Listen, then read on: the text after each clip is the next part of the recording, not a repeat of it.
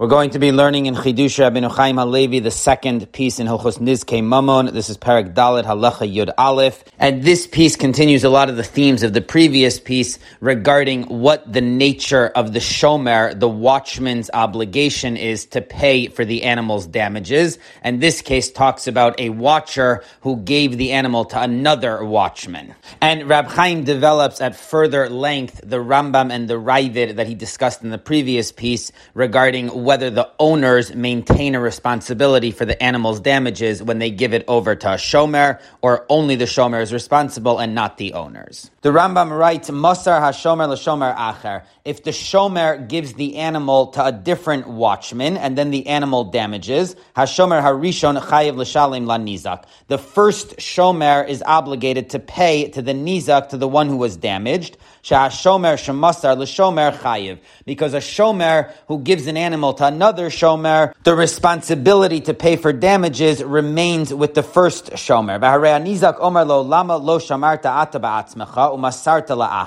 The Nizak can say to the first Shomer, why didn't you watch the animal and instead you gave it to someone else? Shalem li ata, you pay me, so you first Shomer pay me the damages directly. And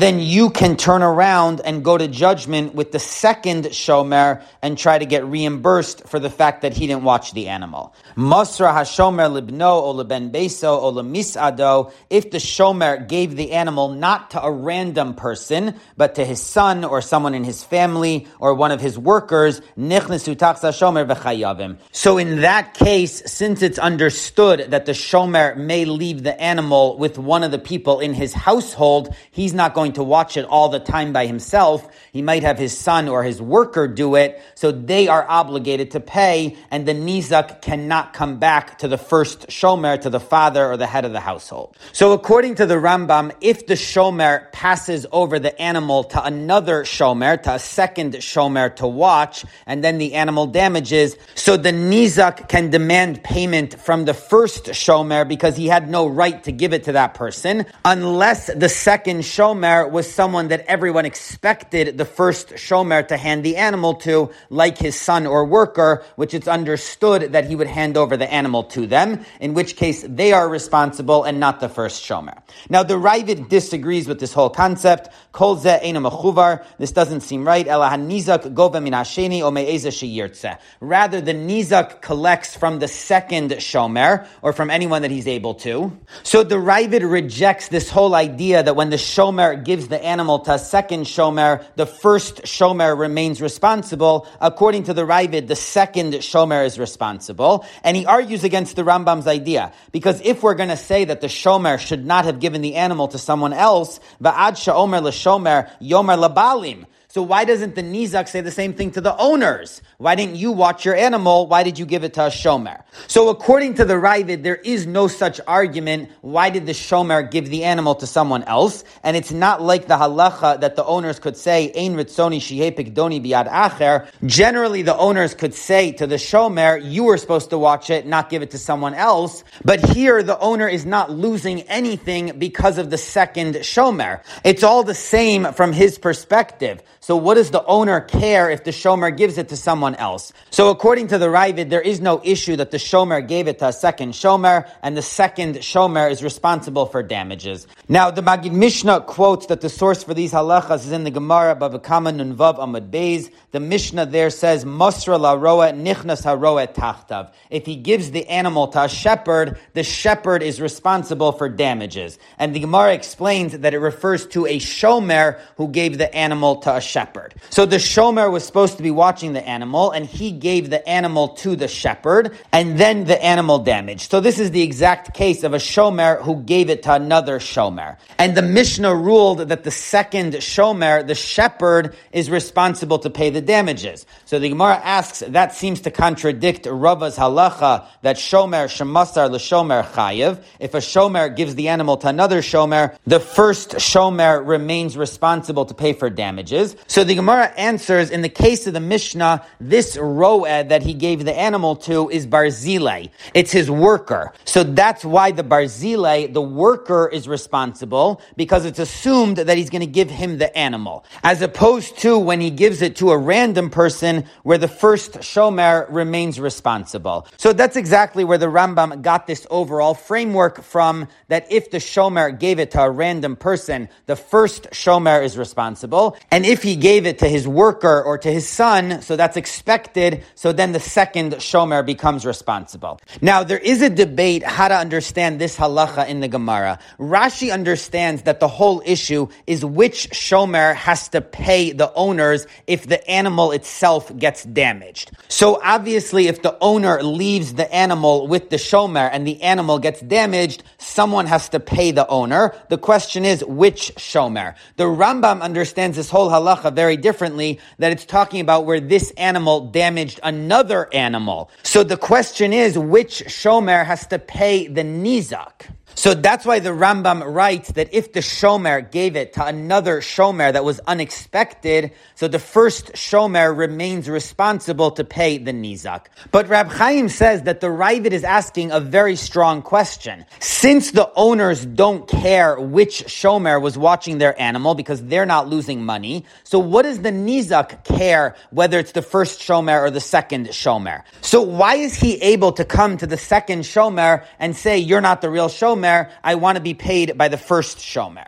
In addition, says Rab Chaim, this whole Gemara is going according to Rava. And Rava in the Gemara Bab Metzia Lamed Vav Amud Beis explains the reason a Shomer shemasar l'Shomer, if a Shomer gives the animal to another Shomer, the first one remains responsible, is because at mehemens li b'shvua, heyech lo mehemen li b'shvua. The owners can say, I believe the first person if they swear. There are times when the Shomer doesn't pay, but instead he swears as to what happens and is exempt. So the owners can say, I believe the first Shomer, but I don't believe you. I don't know you from a hole in the head. So I don't believe the second Shomer. So that's why the first Shomer remains responsible, because the owners don't believe the second Shomer. So if so, what does this have anything to do with the nizak? When an animal damages someone's property, the owner doesn't make a vow. There is no shvua to the person that was damaged. So what does this whole halacha have anything to do with the case of the nizak? The whole basis of the halacha was that the owners don't trust the second Shomer's shvua. But in the case of the nizak, there is no shvua. So what does he care whether it's the first Shomer or the second Shomer? And Rab Chaim says that this is part of the Ravid's overall question. In other words, the Ravid is arguing on the Rambam that this whole halacha has nothing to do with the case of damages, because there is no shvua. So there's no difference between the first Shomer or the second Shomer. The nizak doesn't care who pays him. So the Ravid holds like Rashi. The whole halacha of Shomer shemasar l'Shomer has to do with when the animal itself was damaged and the owner is coming to collect the damages. So then the first Shomer is responsible because the owner can say, I don't want to deal with the second Shomer, I don't believe him. But in the case of damages where the nizak is coming to collect the money, so there is no such halacha. The nizak can collect from the second Shomer, and if he doesn't have, or if it's annoying, then he collects from the other Shomer, but there is no priority as to which Shomer he needs to go and collect from. Now, the Magid Mishnah has a strong counter to this question of the Ravid, and the Lechem Mishnah in the end of his comments also echoes this, and they both say that they don't understand what the Ravid is asking on the Rambam, because the ruling of the Rambam is an explicit Gemara in Baba Kama. So the context of the Gemara's discussion in Baba Kama is not when the animal got damaged, it's when the animal damaged someone else. So the case in the Gemara seems clear that it's talking about when there is a nizak, and still the Gemara applies the whole concept of Shomer shemasar l'Shomer, that the first Shomer is responsible. So according to the Magid Mishnah, the Rambam's interpretation that Shomer shemasar l'Shomer also applies to the nizak collecting is almost explicit in the Gemara, because it quotes the whole issue in the context of when when the animal damaged, and there is a nizak coming to collect. So he doesn't even understand why Rashi and the Ravid are disagreeing with this whole approach and saying that Shomer Shemasar L'Shomer does not apply when the animal damaged, only when the animal got damaged. So that's the back and forth between the Rambam and the Ravid over how to interpret this halacha.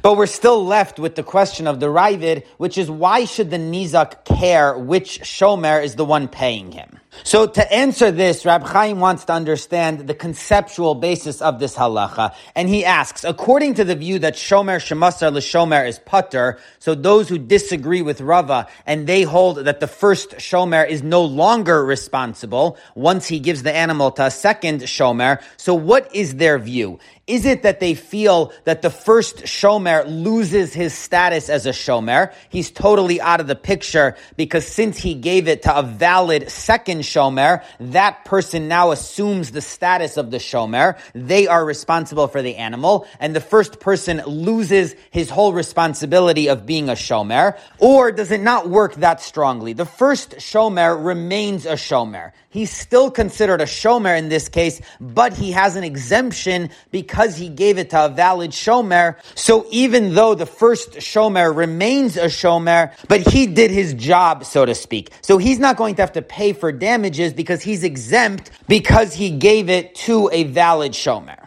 And even according to Rava, who holds that Shomer Shemasar L'Shomer, the first Shomer is still responsible, but even according to him, we could still ask the same question, because the only reason Rava holds the first Shomer remains responsible is because the owner can say, I don't believe the second guy's shvua. I only believed the first one. But if not for that logic, so in fact, the first Shomer would be exempt. So what is the reason for that? Is it because he's no longer a Shomer? He's out of the story because someone else took his place? Or is he still a Shomer, but he's exempt because he gave it to another Shomer? So Rab Chaim proves that in fact, theoretically, the first Shomer totally loses his spot. There is this logic of Rava that the owners don't trust the second Shomer, so that's why the first Shomer has to pay. But theoretically, when the Shomer gives the animal to the second Shomer, he's totally done. It's not just an exemption, he's no longer a Shomer. And the proof for this is because the Gemara says that the view Shomer Shemasar L'Shomer, the first Shomer is exempt, is even if the second Shomer is a lower level of Shomer. So let's say the first Shomer was being paid, so he has a higher level of responsibility, and then he hands it over to another Shomer who's for free. So now the level of responsibility has gone down. Still, the first Shomer is exempt according to the view that Shomer Shemasar L'Shomer is patur. So now if this is an exemption for the first Shomer, so how can he be exempt in this case where he did not give it to an equal level Shomer? He gave it to a lower level Shomer. So how does he have an exemption from responsibility in this case? Says Rab Chaim, we see from here that it must be more than an exemption. It's that the Shomer is totally removed from the situation. It's as if there is no more first Shomer. The second Shomer is fully the Shomer, so only he's responsible, even though he's a lower level of Shomer. Now, Rab Chaim adds in that there still should be liability for the first Shomer because of the very fact that he removed himself from being a Shomer. That itself should create liability because the owners gave him an animal to watch, and he should have returned it if he wasn't watching it, and instead he gave it to a lower level Shomer. So why isn't he liable for that very action that he took himself out of being a Shomer? Even though what happens afterwards he's not responsible for because he's no longer a Shomer, but the fact that he removed himself from being a Shomer, so he should be liable for that moment. So Rab Chaim says, because since he gave the animal to a bar da'as, the second Shomer is someone who is fit to watch an animal, so therefore he's not liable for that moment. So the only liability would be for what happened later on, and at that point he's totally out of the picture, so he's exempt even though he gave it to a lower level Shomer. So we see that in the view of Shomer Shemasar L'Shomer, the first Shomer is patur. It means that he's no longer a Shomer at all, not only that he's exempt from liability because the second Shomer is watching the animal. Now, based on this, says Rab Chaim, in fact, the whole debate of Shomer Shemasar l'Shomer, whether the first Shomer is Pater or Chayiv, all centers on this conceptual issue. As we just saw, the view that the first Shomer is Pater means that he's no longer a Shomer, as opposed to the view that he's Chayiv, so he holds that the first Shomer continues to be a Shomer, even though he has an exemption because he gave it to the second Shomer, so there is someone watching this animal, but still the first Shomer remains a Shomer. So that's why the owners can come and say, we only believe the Shvua of the first Shomer because he's still in the picture. Now, even though without that argument, the first Shomer would be exempt, that's an exemption because he has someone else watching the animal. But he's not removed from the story. He doesn't lose his status as a Shomer, which is why the owners can come and say, we want a Shvua from the first Shomer, as opposed to the other approach, which holds that the first Shomer loses his status as a Shomer, so the owners can't require a Shvua from the first Shomer because he's no longer in the picture. So basically, both of these approaches line up on this issue. If you hold that the first Shomer loses his status, he's out of the picture entirely, so then the owners can't require a Shvua from the first Shomer. They have to go to the second Shomer, and the first Shomer is totally exempt because he gave the animal to a fit Shomer, so he has an exemption. Whereas if you hold that the first Shomer remains a Shomer, so he does have an exemption because he now has a second Shomer who's watching the animal for him, but the owners can still demand a Shvua from the first Shomer because they prefer that, they don't believe the second Shomer. So these two views are arguing about this issue over a Shomer Shemasar l'Shomer, whether the first Shomer merely has an exemption or he's totally out of the situation. And says Rab Chaim, this approach makes sense of why the Gemara seems to mix and match two unrelated issues. On the one hand is the issue of Shomer Shemasar l'Shomer, whether the first Shomer is Pater or Chayiv, that's one issue, and that centers on whether the owners can say, we only believe the first Shomer's Shvua, not the second Shomer's. And then there's another issue of Gerue Gare L'Shmiraso, that he lowered the level of the watching. So if he gives the animal to a lower level Shomer, it now has less Shmira. So that issue depends on whether we say that the first Shomer is responsible for having given the animal to a lower level Shomer or not. So those seem on the surface like unrelated halachic issues, and the Gemara combines them together. So it says that the view that the first Shomer is Pater applies even if he gave it to a lower level Shomer, and the view that the first Shomer is Chayiv applies even if it's an equal level Shomer. So why is the Gemara combining these two seemingly unrelated issues? Says Rab Chaim, according to his explanation, this makes sense, because they both center on the exact same conceptual issue. If you hold that the first Shomer remains a Shomer, he only has an exemption because someone else is watching it, so two things follow from that. First of all, he's Chayiv,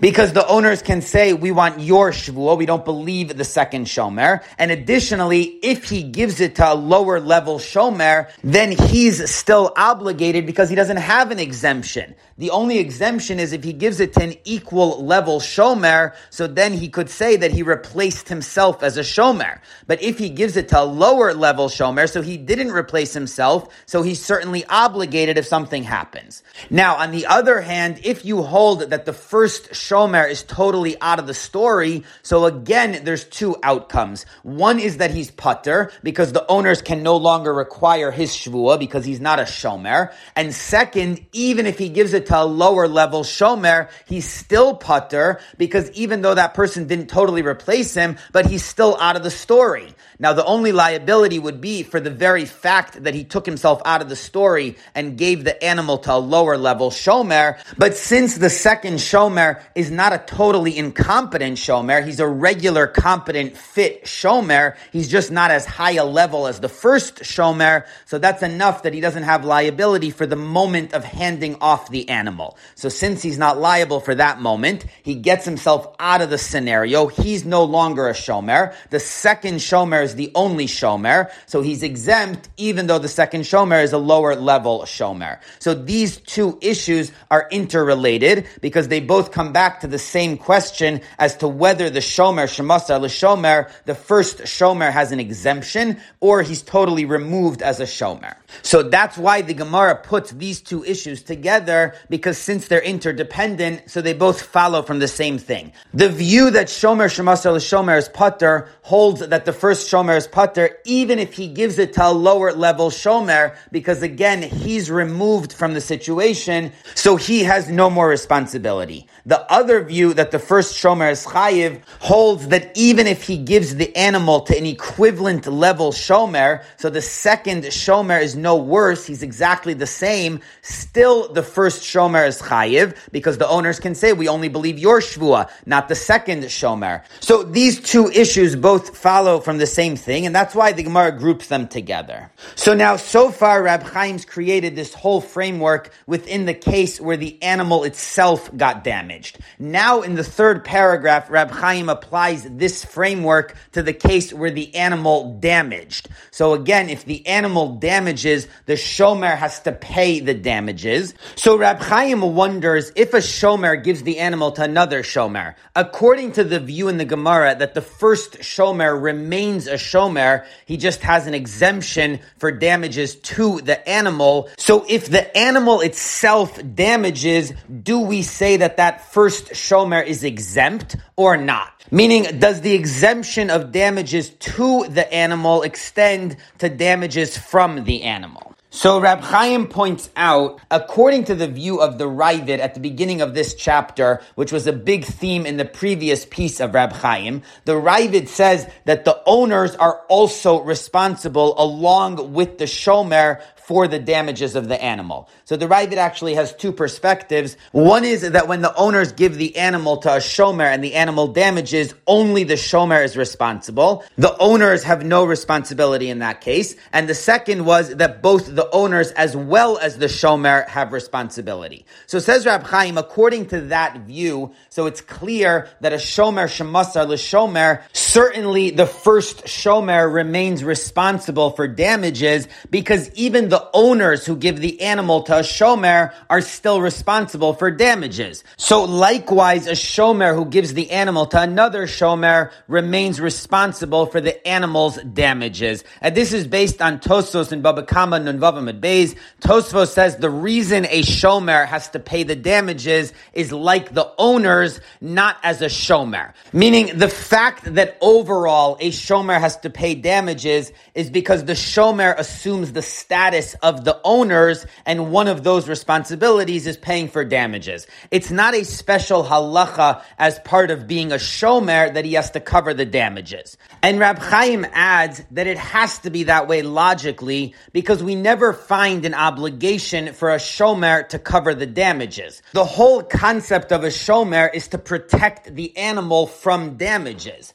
So where do we ever come up with this new idea that a Shomer has to pay for the damages of the animal? So it must be like Tosfos is saying, it's not one of the rules of a Shomer. It's because in that regard, the Shomer is the stand-in for the owners, and the owners clearly have an obligation to compensate the Nizak for damages. So that obligation transfers to the Shomer. So if the Shomer is the stand-in for the owners in that regard, and we put this together with the Ravid, that if the owners pass the animal to a Shomer, they're still responsible for damages. So likewise, if the Shomer gives the animal to another Shomer, he's still responsible for damages. Now, if we compare this to the other halacha of Shomer, Shemasar l'Shomer, and then the animal itself got damaged, so there's a discrepancy. Because as Rab Chaim said, when the animal itself got damaged, theoretically the first Shomer is exempt, if not for the argument that the owners can say, we don't trust the second Shomer's shvua.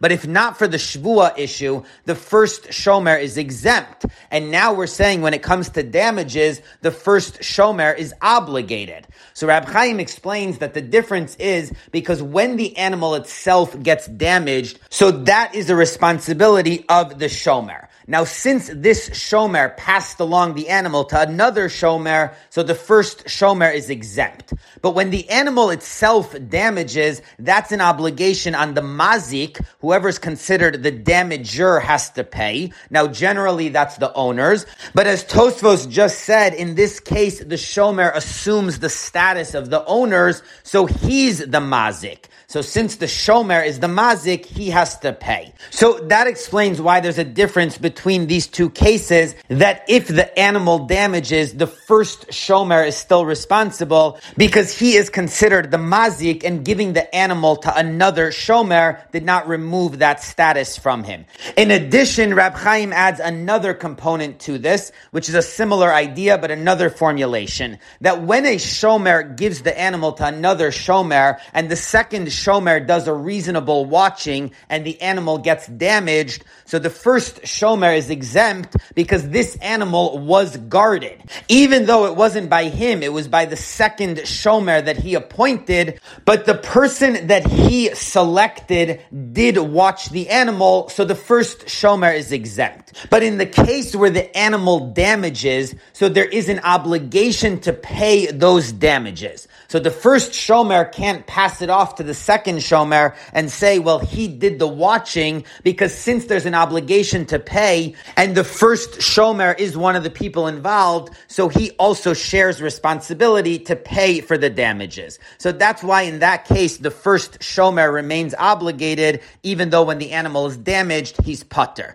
So these ideas explain the difference between the Shomer Shemasar l'Shomer in the case where the animal got damaged versus where it damaged. Now, even though practically we're in the view in the Gemara that there is no difference, in both cases the first Shomer is obligated, but on a theoretical level there's a key difference. When the animal gets damaged, the first Shomer is actually exempt, if not for the Shvua issue, but when the animal damages, so the first Shomer is not exempt at all, he's inherently obligated because he is considered the mazik, he's the stand-in for the owners, and there's no way for him to get out of that. And additionally, there is an obligation for him to compensate the damages, and he can't get out of that. So in those ways, when the animal damages is different than when the animal gets damaged, where theoretically the first Shomer is exempt, even though he ends up having to pay because of the Shvua. So that's Rab Chaim's explanation for how this plays out according to the view in the Gemara that Shomer Shemasar l'Shomer is chayiv, because the first Shomer continues to be a Shomer,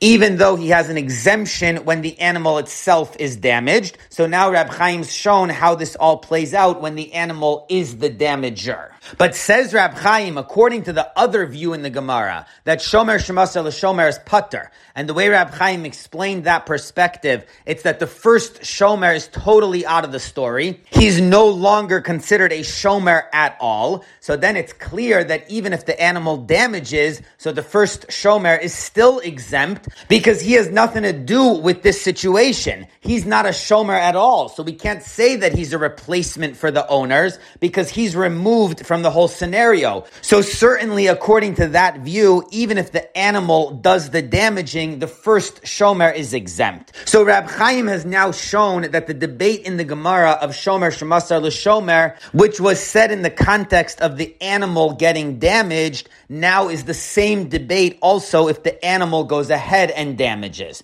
So the two debates are intertwined. So this is now going to answer the question that Rab Chaim began with on the Rambam. The Gemara in Baba Kama applies the debate of Shomer Shemasar l'Shomer to a case where the animal damaged, and the question was that originally that debate was said in the case where the animal got damaged. Says Rab Chaim, now we see that this is the same issue, because the issue of Shomer Shemasar l'Shomer, when the animal gets damaged, the central conceptual debate is whether the first Shomer totally removed himself or he just exempted himself, but he's still a Shomer. And that same debate translates into the case where the animal damaged. According to the view that the Shomer remains a Shomer, so he's responsible. According to the other view, he's exempt. So it makes sense that the Gemara says that this same debate applies in the case where the animal did the damage. Now, even though when it comes to the animal getting damaged, The reason the first shomer is chayiv is because of the shvua issue, and that has no bearing in the case where the animal damaged, because there is no shvua to the nizak. So that seems to be a difference between these two cases. Says Rab Chaim, that's only a technical difference, because when the animal gets damaged, so theoretically the first shomer is exempt because there is a valid shomer who's watching the animal. So that's why we bring in the issue of the shvua, that since the owners don't trust the second shomer's shvua, so that's why the first shomer is obligated. But when it comes to damages, so the first shomer remains obligated because he's the mazik, or because there's an obligation to compensate the nizak that doesn't leave the shomer. So there's no reason to apply the shvua. In other words, the outcome is going to be the same in both those cases, even though there is no shvua in the case of the nizak, because there's another reason that the first shomer is obligated. So the Gemara is not comparing the two cases on that level with regards to shvua. It's comparing them on a conceptual level, that once we see that the first shomer remains a shomer, so then he's also obligated to pay for damages,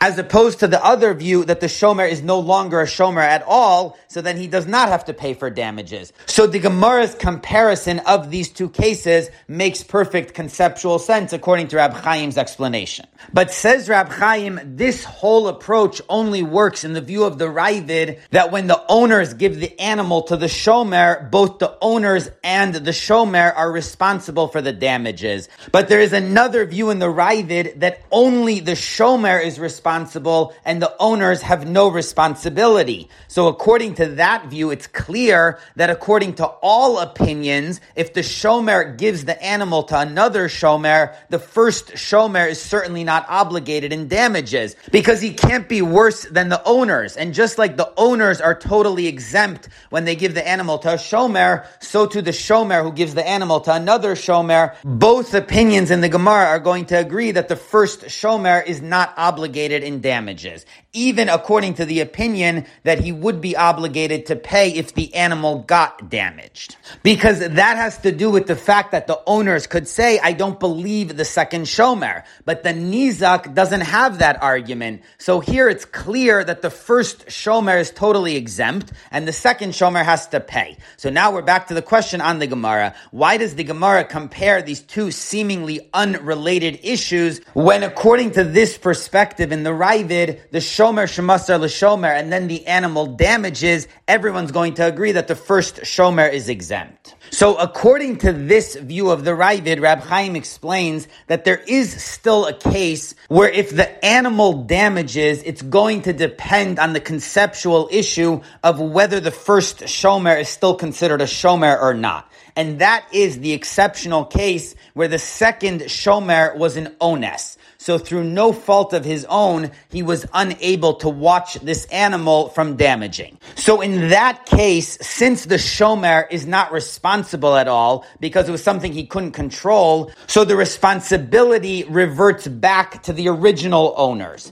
So if the shomer gives it to a second shomer, and the second shomer is an ones, through no fault of his own, he's unable to watch the animal, and the animal goes and damages, so now the responsibility reverts to the first shomer, but only if the first shomer is still a shomer. If he's no longer a shomer at all, so then the responsibility can't revert to him. So this is a case even where the animal damages, which depends on the original issue of shomer shemasar l'shomer, whether the first shomer has an exemption or he's no longer a shomer at all. So that's what the Gemara is discussing in this specific case, only when the second shomer was an ones, and that's in fact how the Gemara understands this Mishnah. It says, Nichnas haroeh tachtav, the shepherd is the new shomer, so the first shomer is totally exempt, including even if the second shomer is an ones. So even in that case where the second shomer is not responsible, the responsibility does not go back to the first shomer, it goes all the way back to the owners.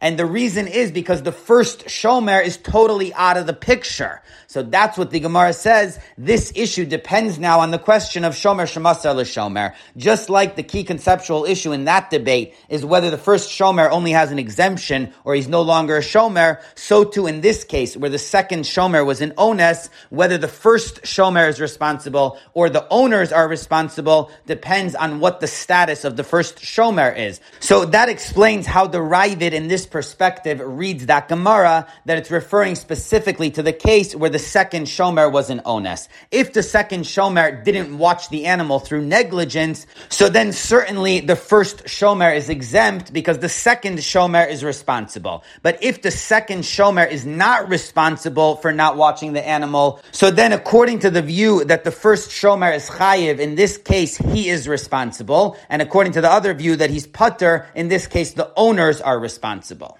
And says Rab Chaim, this approach fits very nicely into the Gemara, because the Gemara asked, how could the Mishnah say that the first Shomer is exempt according to the view in the Gemara that the first Shomer is Chayiv? So the Gemara answered, the case of the Mishnah is referring to Barzilai, his apprentice. So since the owner knew when he gave the animal to the first Shomer that he was going to give it to his helper, so the first Shomer is exempt in that case. So there's an exception for the Shomer's own workers and people that he's expected to give it to. Says Rab Chaim, why did the Gemara go down that approach? Why didn't it give a different answer, which is that the first Shomer gave it to a Shomer that the owner uses as a Shomer? Because there's another exception to the overall rule that the first Shomer is Chayiv when the first Shomer gives the object to another Shomer who the owners very often entrust with their objects. So let's say there's another guy that this owner always leaves things with, and then the Shomer leaves the object with that guy. So again, the first Shomer is exempt because the owner can't say to the first Shomer, I don't trust the second Shomer. He uses him himself all the time. So why did the Gemara give that answer? That the case of the Mishnah is where the second Shomer is someone that's trustworthy to the owners, and that's why the first Shomer is exempt. Says Rab Chaim, according to his approach, this makes sense. Because the concept that the second Shomer is trustworthy only applies when the animal got damaged. So in that case, the owner can't say to the first Shomer, I don't trust the second Shomer. But when this animal damaged, so in order to exempt the first Shomer, he needs to be removed from the whole situation. And that doesn't happen by giving it to someone that the owners trust. That only happens through Barzilai, through his apprentice. As the Rambam writes in Hilchos Shelo Pikadon Daled Tes, that whenever the Shomer gives it to his helper, so the first Shomer is no longer obligated because the second one assumes full responsibility. So that's what the Gemara in Baba Kama was looking for, a case where the first Shomer is removed from the whole situation and has no responsibility. So that applies when he gives the animal to his helper, as opposed to if he gives it to someone that the owner trusts. So the Rambam in Hilchos Schirus chapter 1 rules that even if the Shomer gives it to someone that's known to be trusted by the first owner, if it's a lower level of Shmira, so it goes down in the level of responsibility, the first Shomer is obligated. So we see very clearly from that giving it to someone the owner trusts does not remove the first Shomer entirely from the situation. He's still a Shomer, he just has an exemption.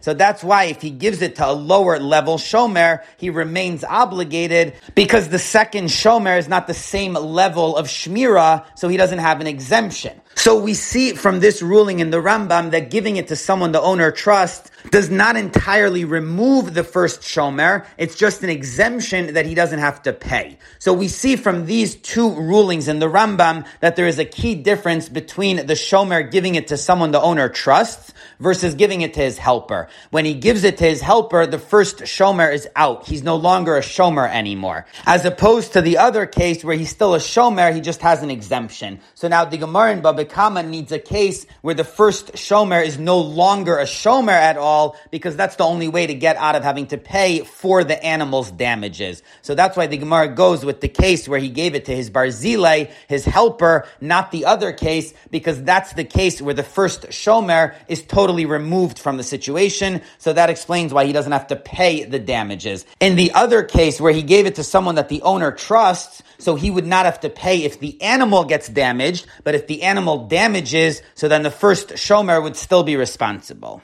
But now, says Rab Chaim, there's still a problem comparing these two cases when the animal gets damaged versus when it damages, and this time it's a logical problem, which is when the animal gets damaged, so it makes sense to say that the first shomer is not exempt because he accepted responsibility to return this animal to the owners. So since the animal got damaged, even though someone else was watching it, it makes sense that he still has responsibility to compensate the owners. As opposed to when the animal itself damages, so the shomer never accepted responsibility to pay the nizak for damages. That's a new obligation that just started because this animal damaged, so someone has to compensate him, but why can't the first shomer say, this has nothing to do with me? I wasn't watching the animal when it damaged. So there is a basic difference between the shomer compensating the owners versus compensating the nizak because he accepted responsibility to the owners, which he did not do to the nizak. So why do we assume that the first shomer has to compensate the nizak for the damages? Says Rab Chaim, even though logically we could have made this kind of argument, but that's exactly what the Magid Mishnah is saying, that the Gemara in Baba Kama is clearly saying that a shomer who gives the animal to another shomer, the first shomer does have to pay for damages. So however to explain this logically, but there is a clear proof in the Gemara that that's the halacha, that the first shomer is still responsible for damages.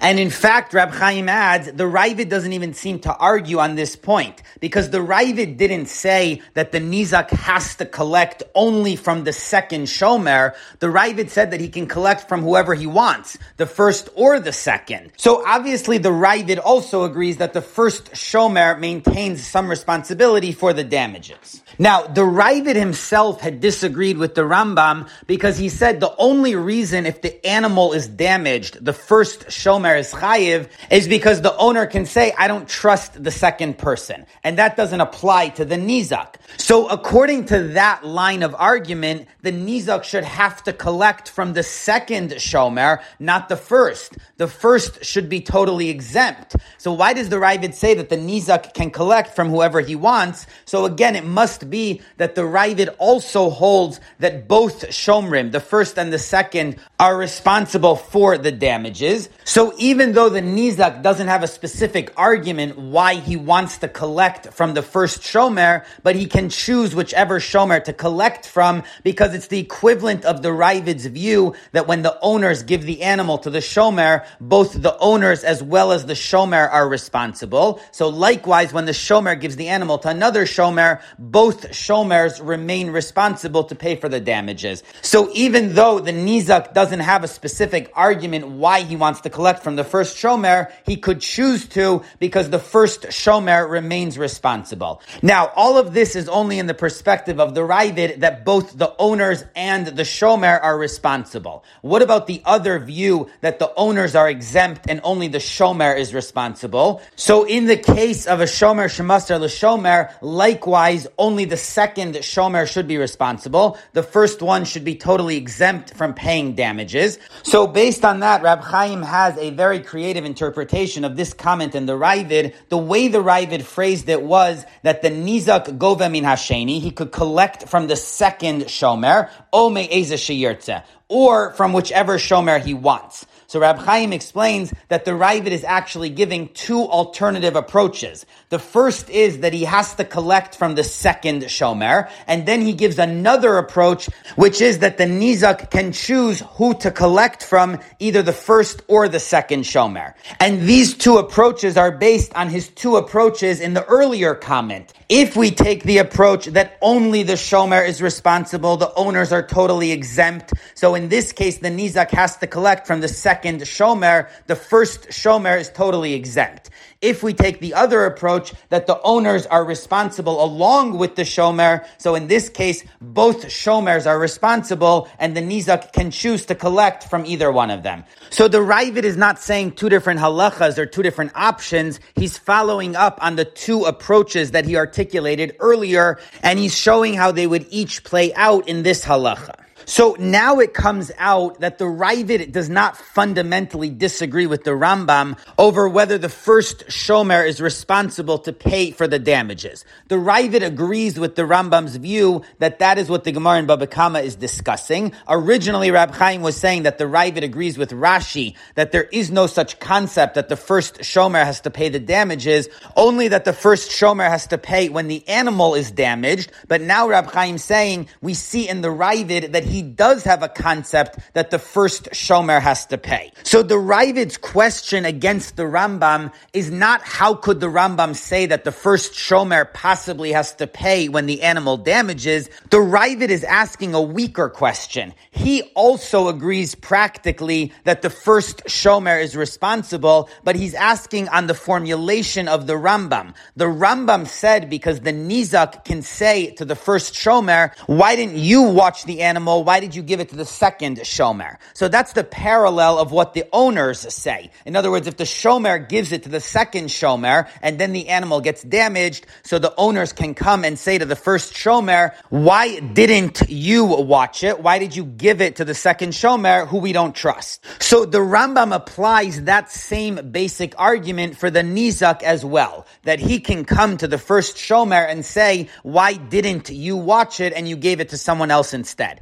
So on that, the Ravid asks, how could you apply that argument to the Nizak? He has no say in who the Shomer should have been. It's not like the owners where they have a right to expect the first Shomer to watch it. The Nizak has no say in which Shomer watches this animal. So how can the Rambam say that the basis of this halacha, the reason the first Shomer has to pay, is because the Nizak can make an argument that he should have been the Shomer? Says the Ravid, that cannot be the conceptual basis for this halacha because the Nizak has no say in that. So that's the Ravid's question on the Rambam. It's not on the practical halacha that the first Shomer is responsible. It's on the way the Rambam formulated that halacha. So to explain the view of the Rambam, Rab Chaim returns to the Rambam that was the subject of the previous piece. The Rambam earlier in Halacha Daled writes, Hamoser behemto l'shomer. If someone gives his animal to a shomer, so the shomer is responsible, and if the animal damages, the shomer is obligated to pay. B'medvar ma'murim, bizman shlo shamruha klal. That's only if the shomer did not watch it. Avalim shamruha shmira me'ula karoi.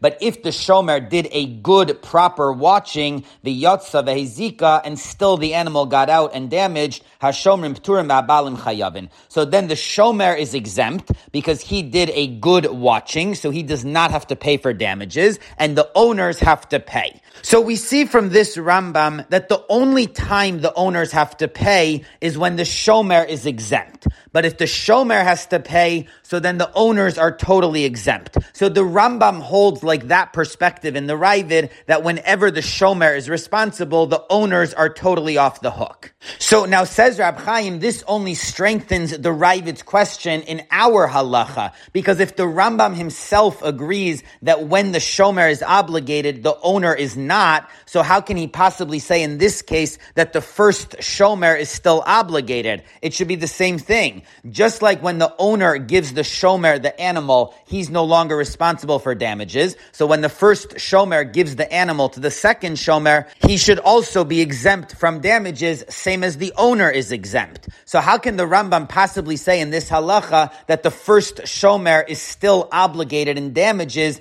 which is totally different from what he said regarding the owners, that they are exempt from the damages? So what's the difference between the first shomer and the owners? So Rab Chaim answers that the Ravid already gave us the key to the solution. The Ravid on the earlier halacha asks that how could it be if the shomer did a good solid watching that the owners have to pay for damages? Everybody should be exempt in that case. So the Ravid explained that the case must be where the animal got out, so the shomer was watching it, but the animal managed to get out, and the shomer did not know that the animal got out, but the owners did know that the animal was out. So that's why the owners are responsible and the shomer is not. That's how the Ravid explained the earlier halacha in the Rambam. So now, based on that, it comes out that the Rambam doesn't necessarily hold, like Rab Chaim just said, that the Shomer is responsible and not the owners. It could be the Rambam holds like the other perspective in the Ravid, that the Shomer and the owners are both responsible. So ordinarily they follow the same track.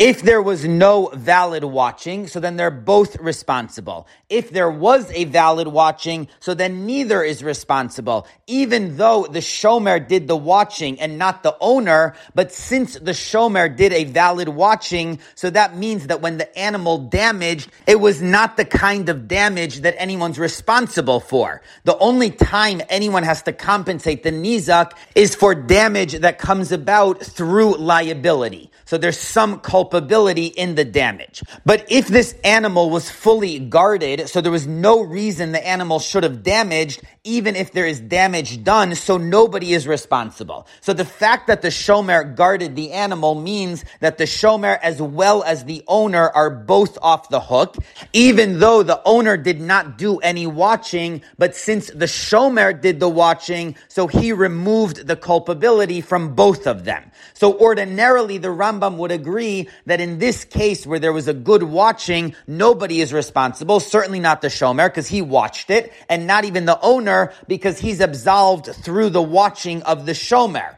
Now this case, according to the Ravid's interpretation, is an exception because here the Shomer found out that the animal got out and still he did nothing to protect the animal. So now there's a split between the Shomer versus the owner. The Shomer is still exempt because from his perspective, he did everything he was supposed to do. He tried to protect the animal as best as he could. So he does not have to pay for damages, as opposed to the owner who knew that the animal was out. So from his perspective, he actually did not do what he needed to do. So when the animal goes ahead and damages, he is now liable for that because from his perspective, the animal was not watched. So that's the point of this halacha in the Rambam. He's trying to tell us that even though from the view of the Shomer, the animal was watched properly, since the owner heard that the animal got out and did nothing, so from his view, the animal was not watched properly. So there's a split now between the Shomer and the owner, even though ordinarily they're on the same track. If it's a good watching, so then they're both exempt, and if not, then they're both obligated. But in this case, they're split, and that's why the owner is obligated and the Shomer is exempt. So that's the explanation of that halacha in the Rambam, but still that leaves room to say that overall the Rambam holds that the owner is still obligated even though there's a Shomer. So now that explains our Rambam as well. There is no contradiction between the case of Shomer Shemasar LeShomer and the regular halacha where the owners give the animal to a Shomer. In both cases, the Rambam holds that the first party is not exempt. So the owners are not exempt, they're still responsible. And likewise, the first Shomer also remains responsible, even though he gave it to another Shomer. So this makes sense of the view of the Rambam. But, says Rab Chaim, there is still a problem, because the Ravid's interpretation of the Rambam only works according to the Ravid. It does not work according to the Rambam himself. Because there is a debate between the Rambam and the Ravid later in chapter 12, what the phrase Bechdei Sheyeda means. So the Gemara says that Bechdei Sheyeda, which literally translates as in order for him to know,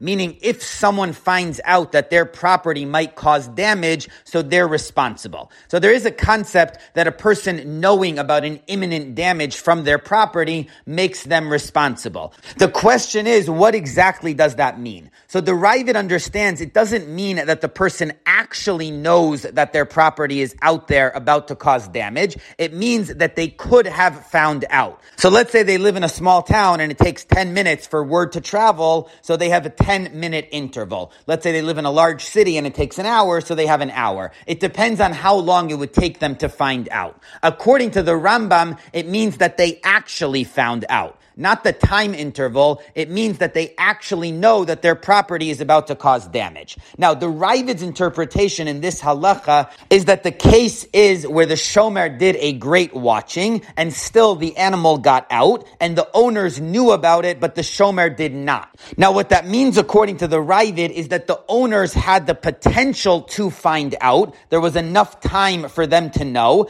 as opposed to the Shomer who did not have the potential to find out. But neither of them actually knew. So that's what the halacha is telling us, that even though the owner didn't actually know that the animal got out, they only had potential to know, they're still responsible, as opposed to the Shomer who didn't even have a chance to find out, so he's exempt. So that's the point of this halacha. But according to the Rambam, in order to say the same explanation, we'd have to say that the owners actually knew that the animal already got out from the protection. So the Shomer did not know. He thought the animal was protected. Meanwhile, the owners actually knew, someone told them, or they saw that the animal itself was out, and they still chose to do nothing. So that is incredibly obvious that, of course, the owners are responsible to pay in that case, because they literally knew that this animal was not being watched at that moment. So there is no way whatsoever to say that they're exempt. Of course, the owner needed to protect his own animal. There's no way for him to say, I thought the Shomer was doing it, when according to the Rambam, he literally knew that it was not being watched. So there is no need to tell us this halacha according to the Rambam. According to the Ravid, it is teaching us that even though the owner didn't know that the animal got out, but he could have known, so he's still liable. According to the Rambam, the owner already knew that the animal was out, so it's obvious, and we don't need to say this halacha. So the Ravid's interpretation does not work in the Rambam himself. So according to the Rambam, we have to say that the reason why the owners are responsible is because we're talking about an animal that always damages. So this is expected behavior. Even when they try to watch the animal, it gets out and it goes and damages. So that's why, even though there was a fully good protection done, since the animal got out and damaged, which is not a surprise, so the owners still have to pay.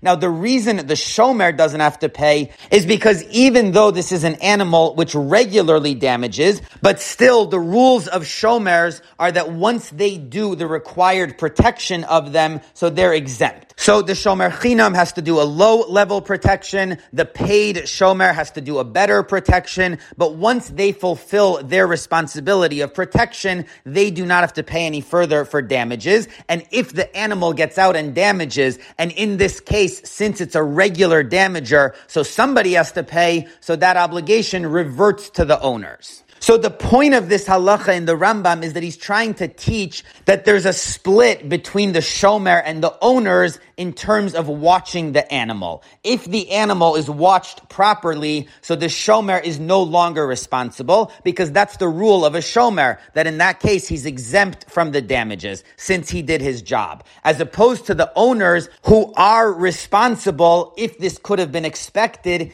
even if there was a very good protection done. So that's why in the case where there was a good protection done, but this damage was still expected, so the owners are responsible and the Shomer does not take their place in terms of having to pay for the damages. So this split is what the Rambam is trying to teach us. So now we're back to the original formulation in the Rambam, that he holds the owners are only obligated when the Shomer is exempt. If the Shomer is obligated, then the owners are totally exempt. So now we're back to the original idea in the Rambam, that he agrees with the view that whenever the Shomer is responsible to pay for damages, the owner is totally exempt. And now we have the same question: why is the first Shomer any different, that when he gives the animals to the second Shomer, he is still responsible, unlike the owners who lose responsibility when they give it to the Shomer? So Rab Chaim answers that this is still not the correct formulation within the Rambam, because the way he just said it is that since the Shomer is exempt, so therefore the owners are obligated. So from that it follows that the reason the owners are exempt is because the Shomer is obligated. Says Rab Chaim, it actually goes the other way. It's not that the owners are obligated when the Shomer is exempt. It goes the other way, that since the owners are obligated, therefore the Shomer is exempt. So in the case where where there was a great watching, ordinarily the Shomer should still be obligated. Somebody has to pay for the damages, and since the Shomer is the one watching it, he took the animal from the owner. So it would make sense that if somebody has to pay the damages, it has to be him. There's no reason to say that since he's a Shomer and he did his job, he doesn't have to pay the damages, because since there were damages and he was the one with the animal, so he's the one that should have to pay. So the only reason the Shomer is exempt is because the owner is obligated. Since there's an obligation on the owner, so therefore the Shomer gets off. So now it doesn't follow that any time the Shomer is obligated, the owner is exempt, because according to this formulation, we could say that even when the Shomer is obligated, the owner is still also responsible. They're both responsible. But if the owner ends up paying, so then he's just going to reimburse himself from the Shomer. So ultimately, the Shomer does need to pay either directly to the Nizak or to reimburse the owner. But in the case where the Shomer did a solid watching, so there the Rambam is teaching us another detail of this halacha, that since the Shomer did a good watching, the only one who's responsible is the owner. The owner's responsibility extends even to that case as opposed to the Shomer. So that's all the Rambam is teaching us in this halacha, but he is not saying that overall, in a regular case where there was a Shomer and the animal damaged, only the Shomer is responsible, not the owners. So once again, in the Rambam, it's possible to say that both the owners and the Shomer are responsible. So that explains why he holds in the Shomer, Shemasar l'Shomer, both Shomers are responsible, because it's equivalent to the case of the owners. Just like the owners are responsible, so too the first Shomer is responsible. But now, says Rab Chaim, there is another approach to explain the Rambam, and this one actually does distinguish between the owners versus the first Shomer. Because the whole concept that the Shomer assumes responsibility in place of the owners can have two formulations. The first is that when the owner gives the animal to the Shomer, the owner no longer has the status of an owner with regards to damages. So the Shomer fully assumes responsibility for any damages, and the owner, even though technically they own the animal, but they have no responsibility in that realm anymore. They're entirely out of the picture. So when the animal damages, the owner is not considered a mazik, only the Shomer is, and that's why the Shomer has to pay. Alternatively, you could formulate it that the owner does still have responsibility, even in the realm of damages. So the owner is considered a mazik alongside the Shomer. They both have responsibility for the damages that occurred, but the Shomer assumes all financial responsibility to compensate the Nizak. So the Shomer has the obligation to pay, even though he and the owners both are considered a mazik. They both are responsible for the actual damages, but the Shomer has full responsibility to pay. So basically the two sides are either that the Shomer is the only mazik, the owner is not considered a mazik because they're not considered responsible in that realm at all, or the owner is also a mazik, but the Shomer is solely financially responsible to compensate the Nizak. So in the financial realm, the owners have no responsibility. Now, this second approach makes a distinction between the mazik versus the person who has to pay the Nizak. Now, ordinarily, that's the same thing. Whoever the mazik is has to pay for the damages, but in this case, there could be a distinction that the mazik is the owner as well as the Shomer, whereas the person who has to pay is only the Shomer. So Rab Chaim points out that the Ravid has no such idea, because he suggests two approaches to understand this halacha that the Shomer has to pay the damages.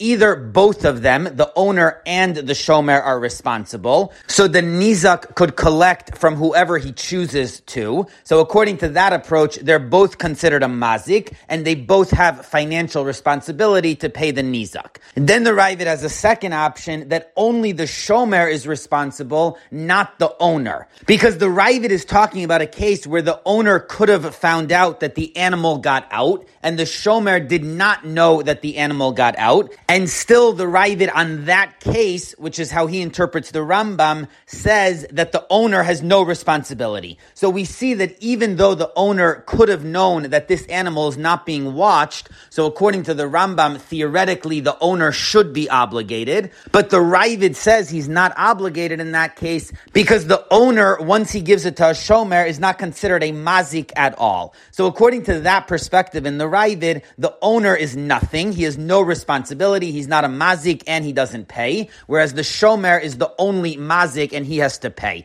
So the Ravid never differentiates between who is considered a mazik and who has to pay. In all cases, it's the same. Whoever is mazik has to pay, and whoever doesn't have to pay is not considered a mazik. Now, in the first perspective, the owner as well as the shomer are both a mazik and both have to pay. In the other perspective, only the shomer is a mazik and has to pay. The owner is not a mazik at all. So the Ravid never differentiates between these two concepts. But says Rab Chaim, the Rambam may have made a distinction. Now, the source that there could be a distinction between these seemingly identical concepts is the Gemara in Bava Kama Daf Mem that Rab Chaim discussed at length in the previous piece. Tan Rabbanan Shalo b'chezkas tam v'nimtza muad. If a shomer borrows an animal thinking that it's a tam, and it turns out to be a muad, and then it damages, so the owners have to pay half, and the shoel has to pay half. So even though this animal was a muad, and originally the shomer thought that he was borrowing a tam, but since even for a tam he would have to pay half, so he might as well pay half, and then the rest of it the owners will fill in. So the Gemara asks, why doesn't the shomer say to the owners, "V'neimale tam sha'ili muad lo sha'ili"? Why can't he just say, "I wanted to borrow a tam, not a muad"? So this whole borrowing was done in error, so I shouldn't have to pay anything. So the Gemara answers, because the owner could say, well, even if it was a tam, you would have had to pay half. So you might as well pay the half now, which is no worse off than you would have been if you had gotten what you thought you took. So Rab Chaim points out that according to the Gemara's question, the shomer could say to the owners, I intended to borrow a tam, and now that I got a muad, I should not be responsible. And in fact, even though the Gemara answers that question, but that logic is why the shomer does not need to pay the full damages, only half, because he intended to borrow a tam.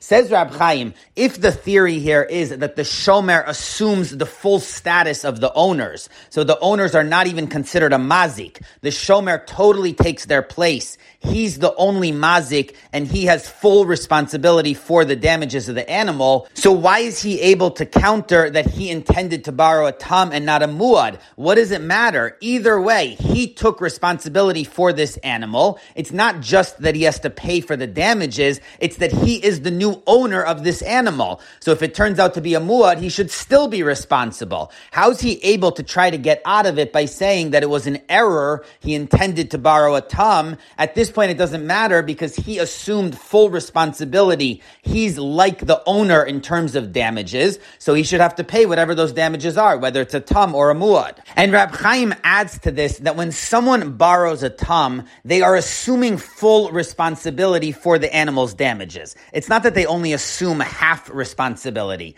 They are fully the owners in terms of the animal's damages. Now, there is an overall leniency that for tam's damages, you only pay half of the damages. So that's why in this case, the shomer would only have to pay half, because that's a leniency in the payment. But there is no leniency in the responsibility. The shomer is still fully responsible, like the owners are fully responsible. The fact that they only pay half the damages is a different issue. That's a leniency in the payment process of the tam, that the person only has to pay half. But that doesn't change the fact that this person is a full mazik, and since the shomer took that responsibility from the owners, so he's now a full mazik. So if the animal turns out to be a muad, then he should have to pay fully. How is he now arguing that he should only have to pay half because it was an error when he assumed full responsibility of this animal, even though there was a mistake in terms of how much he has to pay, but that's in terms of the payment issue. But in terms of who's responsible for the damages, the shomer is fully responsible. So now that it turned out to be a muad, he should be fully responsible and have to pay the full damages. And finally, says Rab Chaim, the Gemara rules that in this case, each of them has to pay half. So the owner pays half and the shomer pays half. Now, this whole concept only makes sense if we're dealing with the payments. So then we could divide it. But you can't divide who is considered the mazik. There is no way to divide that concept. So obviously when the Gemara says that they each have to pay half, it's referring specifically to the issue of payment. Now, if the halacha is that the shomer takes the place of the owners in terms of being considered a mazik, so how can the Gemara divide up that they're each obligated to pay half? In terms of who's a mazik, either the shomer is fully a mazik, or they're both a mazik, in which case they both have full responsibility, and you could view them as partners, that they both have to pay together, but you can't say that they each only owe half. They each owe the full amount if they're both considered a mazik. So the fact that the Gemara concludes that they each owe half indicates that the regular halacha that when a shomer is watching an animal, he's responsible for damages is about the payment. In other words, both of them are considered a mazik, the owners as well as the shomer, but the shomer has to pay. So that's why the Gemara says that in this case, where there was an error and the shomer really only accepted to pay half damages, so he ends up having to pay half, and then the owner has to fill in the other half. So we do divide the payment in this case because the shomer only accepted to pay half, even though they're both considered a full mazik. But even though the shomer is considered a full mazik, he does not have to pay the full damages because he only accepted to pay half the damages initially. So even though he's considered the full mazik and he has full responsibility for these damages, we can't make him pay more than half because that's all he accepted. So that's why the owners have to fill in the rest. So based on these three questions, Rab Chaim concludes that in the Gemara, it must be the case that the shomer as well as the owners are both considered a full mazik, but they still have to split the payment because the shomer only accepted to pay half damages because he thought he was borrowing a tam. So that answers the three questions Rab Chaim asked on the Gemara. First of all, if the shomer accepted responsibility, so even if it was an error, why doesn't he have to pay full damages because it turned out to be a muad? So the answer is, even though the shomer is fully responsible, so he is the mazik, and he's responsible for the muad, but according to the Gemara, he only accepted to pay half damages, so we can't make him pay more. Second, Rab Chaim had asked that paying half damages for a tam is not a reflection that the mazik has less responsibility, it's just a leniency in the payment. So why should that translate to the shomer when he has full responsibility for this animal, and it turned out to be a muad? So again, the answer is, even though the shomer has full responsibility, but according to the Gemara, the issue is regarding the payment, we can't make him pay more than he initially accepted to pay. So in this case, he only accepted to pay half. So even though he has full responsibility, he can't pay more than half. And finally, the third question was, how does the Gemara divide the payment when both the shomer as well as the owner are considered a mazik? So they should both be fully responsible. Again, the answer is that this Gemara is introducing the idea that even though someone is fully responsible, the shomer only accepted to pay half. So he is not going to have to pay more than what he accepted to pay, even though he's a full mazik. So we see from this Gemara, the way Rab Chaim analyzed it, that there's a clear proof to this idea that there could be a distinction between who's a mazik versus who has to pay. And that's the whole idea of the shomer who borrows an animal in error, that he only accepted to pay half damages, so he does not have to pay more, even though he's considered a full mazik. So he does have full responsibility in terms of being a mazik. You can't be a half a mazik, but even so, he only has to pay half, which is what he accepted to pay. So this interpretation of the Gemara is a clear proof to Rab Chaim's second formulation, that a shomer does not take the full responsibility of being a mazik. Both the owner as well as the shomer are considered a mazik, but the shomer is the only one that has to pay. So there's a difference between who's a mazik versus who has to pay. And even though the owner is considered a mazik, but he does not have to pay, only the shomer has to pay. So now, if we apply this formulation to the Rambam, so it comes out that there's another element of the debate between the Rambam and the Ravid. The Ravid holds that there is no way to differentiate between who's a mazik and who has to pay. So either both the shomer as well as the owner are considered a full mazik, and they're both fully responsible to pay. Or alternatively, only the Shomer is considered a mazik. The owner is totally out of the picture and they don't have to pay at all, even if they should be responsible because they had the potential to know that the animal got out of its protection. So those are the two options in the Ravid, both extremes of this question. The Rambam, though, has a third middle option, which is that even though the owner is considered a mazik, so he does not lose that status, he's not out of the picture, but even so, he has no obligation to pay because the full responsibility for payment is assumed by the Shomer. So the Shomer is the one that pays, even though both the owner and the Shomer are considered a mazik. So now in the final paragraph, says Rab Chaim, if we apply this conceptual framework back into the views of the Rambam and the Ravid, we'll see how both of their approaches fit. The Rambam holds that when a Shomer gives the animal to a second Shomer, so the first Shomer remains responsible. Now the Gemara applies that he's responsible for damages to the animal, and the Rambam extends that he's also responsible for damages from the animal. So the Rambam says that the Nizak can come to the first Shomer and say, why didn't you watch the animal? Why did you give it to the second Shomer? I want you, the first Shomer, to pay. So the Ravid has two questions on this approach. First of all, why should the Nizak have any preference who the Shomer is? It's one thing the owners who selected the first Shomer, but why is the Nizak able to make an argument that he prefers the first Shomer over the second Shomer? Second, the Ravid asks, if this argument works from the Nizak's end, that he can say to the first Shomer, you should have watched it, so why doesn't this go all the way back to the owners themselves? Why can't the Nizak come and say to the owners, you should have watched it, why did you give it to a Shomer at all, so I want you to pay?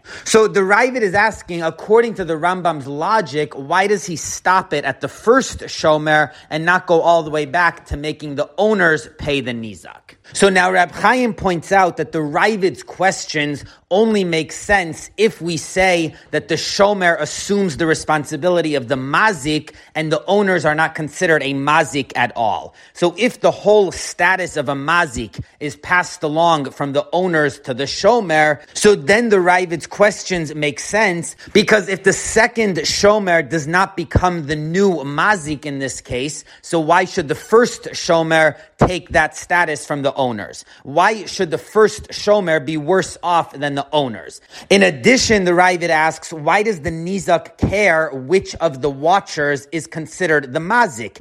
Either way, he's going to get his money from whichever Shomer is the mazik. So the Ravid's questions make sense according to that view. But if we say that the owners only pass along to the Shomer the financial obligation, not the status of a mazik, so both the owners and the Shomer are considered a mazik, just the Shomer assumes responsibility to pay, so then these two questions fall off. Because that's why the Shomer is in a worse place than the owners, because he assumed responsibility to pay, and he cannot pass along that responsibility to the second Shomer. That's not the rule of Shomer Shemasar l'Shomer, which applies to the second Shomer taking responsibility from the first Shomer. But he doesn't take his financial obligations. So if this is purely a financial obligation, then of course the first Shomer can't pass it along to the second Shomer. And so of course he's in a worse place in this regard than the owners, because when they give the animal to the Shomer, he does assume financial responsibility to pay for the animal's damages. So the owner does have a leg up over the first Shomer, that they're able to pass along the financial responsibility to a Shomer, whereas the first Shomer cannot do that to the second Shomer. So now, says Rab Chaim, that's the explanation for the debate between the Rambam and the Ravid.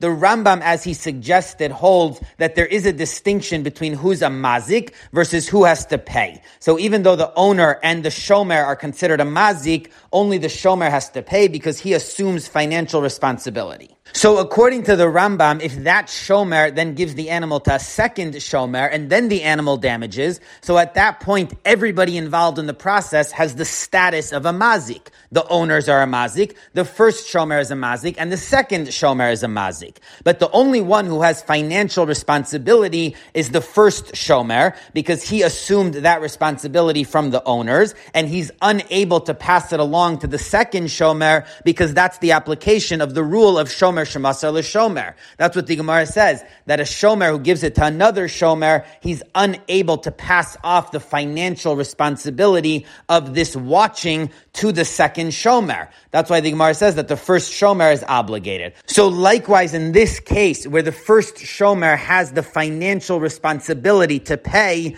he's unable to pass that along, so he has to pay. And the Nizak can't go to the second Shomer or to the owners, because the owners will say, well, we gave the financial responsibility to the first Shomer, and the second Shomer will say, a Shomer shemasar l'Shomer, the first Shomer remains obligated, so the first Shomer is obligated to pay the damages according to the Rambam.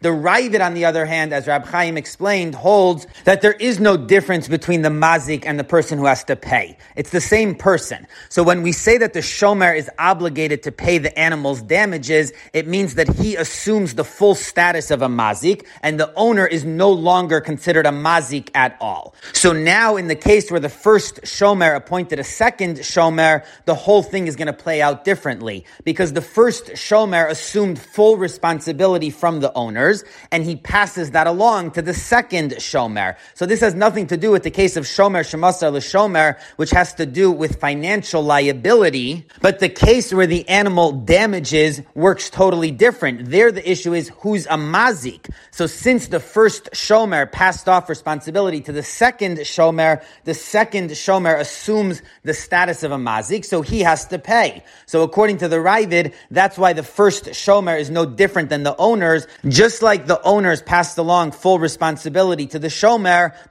passed along full responsibility to the second Shomer, so he's totally exempt at this point. So that's why the Ravid believes that we can't apply the rule of Shomer shemasar l'Shomer in this case, because that has to do with financial liability. But in this case, we're dealing with who's considered a mazik, so that the Shomer can pass over to the second Shomer. So according to the Ravid, even though when it comes to damages to the animal, the first Shomer is still financially obligated, when it comes to the animal damaging others, so the second Shomer is considered the mazik, not the first Shomer, so therefore the second Shomer is responsible to pay. So that's the explanation of the Rambam and the Ravid's approaches to this halacha and how to conceptually understand them. And Rab Chaim concludes by tying this together with the issue that he discussed at length, whether the owners are responsible even though there's a Shomer. So the Ravid had a debate whether the Shomer and the owner are responsible or only the Shomer, whereas in the Rambam it was not clear, this issue. So Rab Chaim concludes that even if the Rambam holds that the owners are totally exempt, only the Shomer is obligated,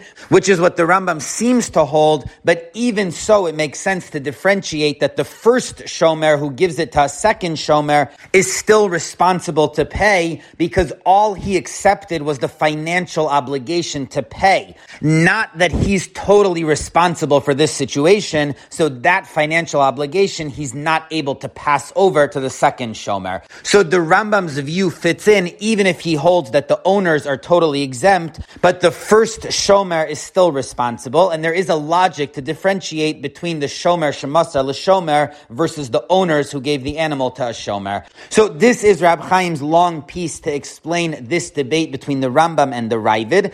There is a three-way debate regarding the halacha of Shomer shemasar l'Shomer. The Gemara clearly says that if a Shomer gives the animal to a second Shomer and then the animal is damaged, so according to Rava, the first Shomer is responsible to pay. The question is, how does that play out when the animal damages someone else's property? So according to Rashi, there is no halacha of Shomer shemasar l'Shomer, and clearly the second Shomer is responsible. On the other extreme is the Rambam, and he holds that there is a full application of Shomer shemasar l'Shomer even when the animal damages. So the first Shomer is responsible to pay the nizak, not the second Shomer. Then there's the view of the Ravid in the middle. He seems to hold that it's possible the first Shomer is obligated, but it's also possible that he's not. So Rab Chaim tries to explain that the conceptual debate between the Rambam and the Ravid is whether there's a way to split up who's the mazik versus who is financially responsible. So the Ravid takes the simpler approach that the mazik and who has to pay are the same person.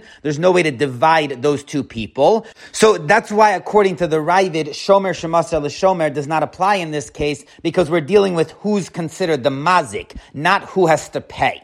So since the Shomer gave the animal Molta, second Shomer, that second Shomer assumed responsibility, and since he's considered the Mazik, so he has to pay. So according to the Ravid, the first Shomer is off the hook. Now there's a separate issue. The Ravid is unsure whether the owners are responsible as well as the Shomer or not. So that's why it depends whether the first Shomer is responsible, depending on whether the owners could ever get out of this or not. So according to the Ravid, it's possible that the first Shomer and the owners and the second Shomer are all considered a mazik, or it's possible that only the last person in the chain is. On the other hand, the Rambam divides between who's the mazik versus who has to pay. So that opens the possibility that even though the owner is considered a mazik, but they're totally exempt from paying because the Shomer took that financial responsibility, and that financial responsibility he cannot pass along to the second Shomer because that's the same halacha of Shomer Shemasar l'Shomer. So that explains the view of the Rambam as well. So the key conceptual points in this piece are picking up from the previous piece, whether there can be a distinction between who has to pay and who's considered the mazik.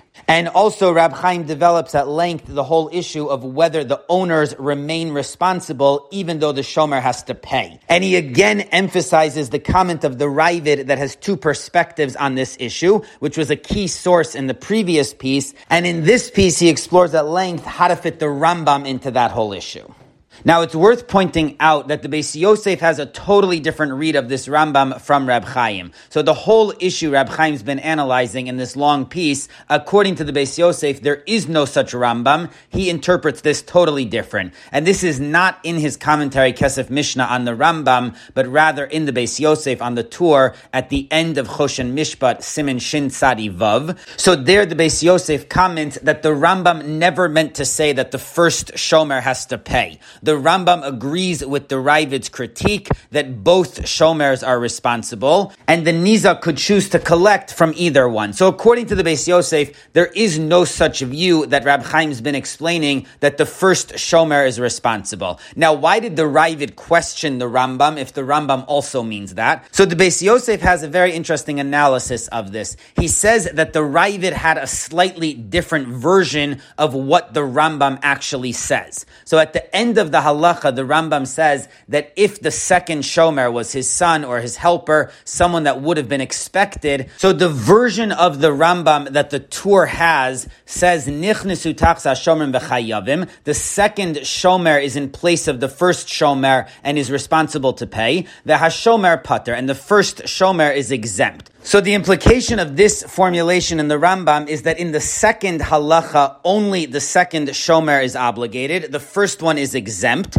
But in the first halacha, the first Shomer is obligated while the second Shomer is exempt. So it's an either-or situation. Either the first one is obligated or the second one is obligated. But says the Beis Yosef, there is a different version of the Rambam which we have in our Rambams, where all he says at the end is Nichnesu tachsa Shomer v'chayavim, that the son or the helper are in place of the Shomer and they are obligated to pay. So the implication of that formulation is that in the second case, only the second Shomer has to pay, whereas in the first case, either the first Shomer or the second Shomer could pay. So they're both responsible. So the Beis Yosef says that the Ravid who criticizes the ruling of the Rambam, and he says that both Shomers should be responsible, not only the first one, he must have had the Tur's version of the Rambam, whereas according to our printed editions of the Rambam, there is no such implication, and the Rambam would agree with the Ravid that both of the Shomers are responsible. So obviously the reading of the Beis Yosef is totally different than Rab Chaim. Rab Chaim sets out to defend the Rambam the way he was understood by the Ravid.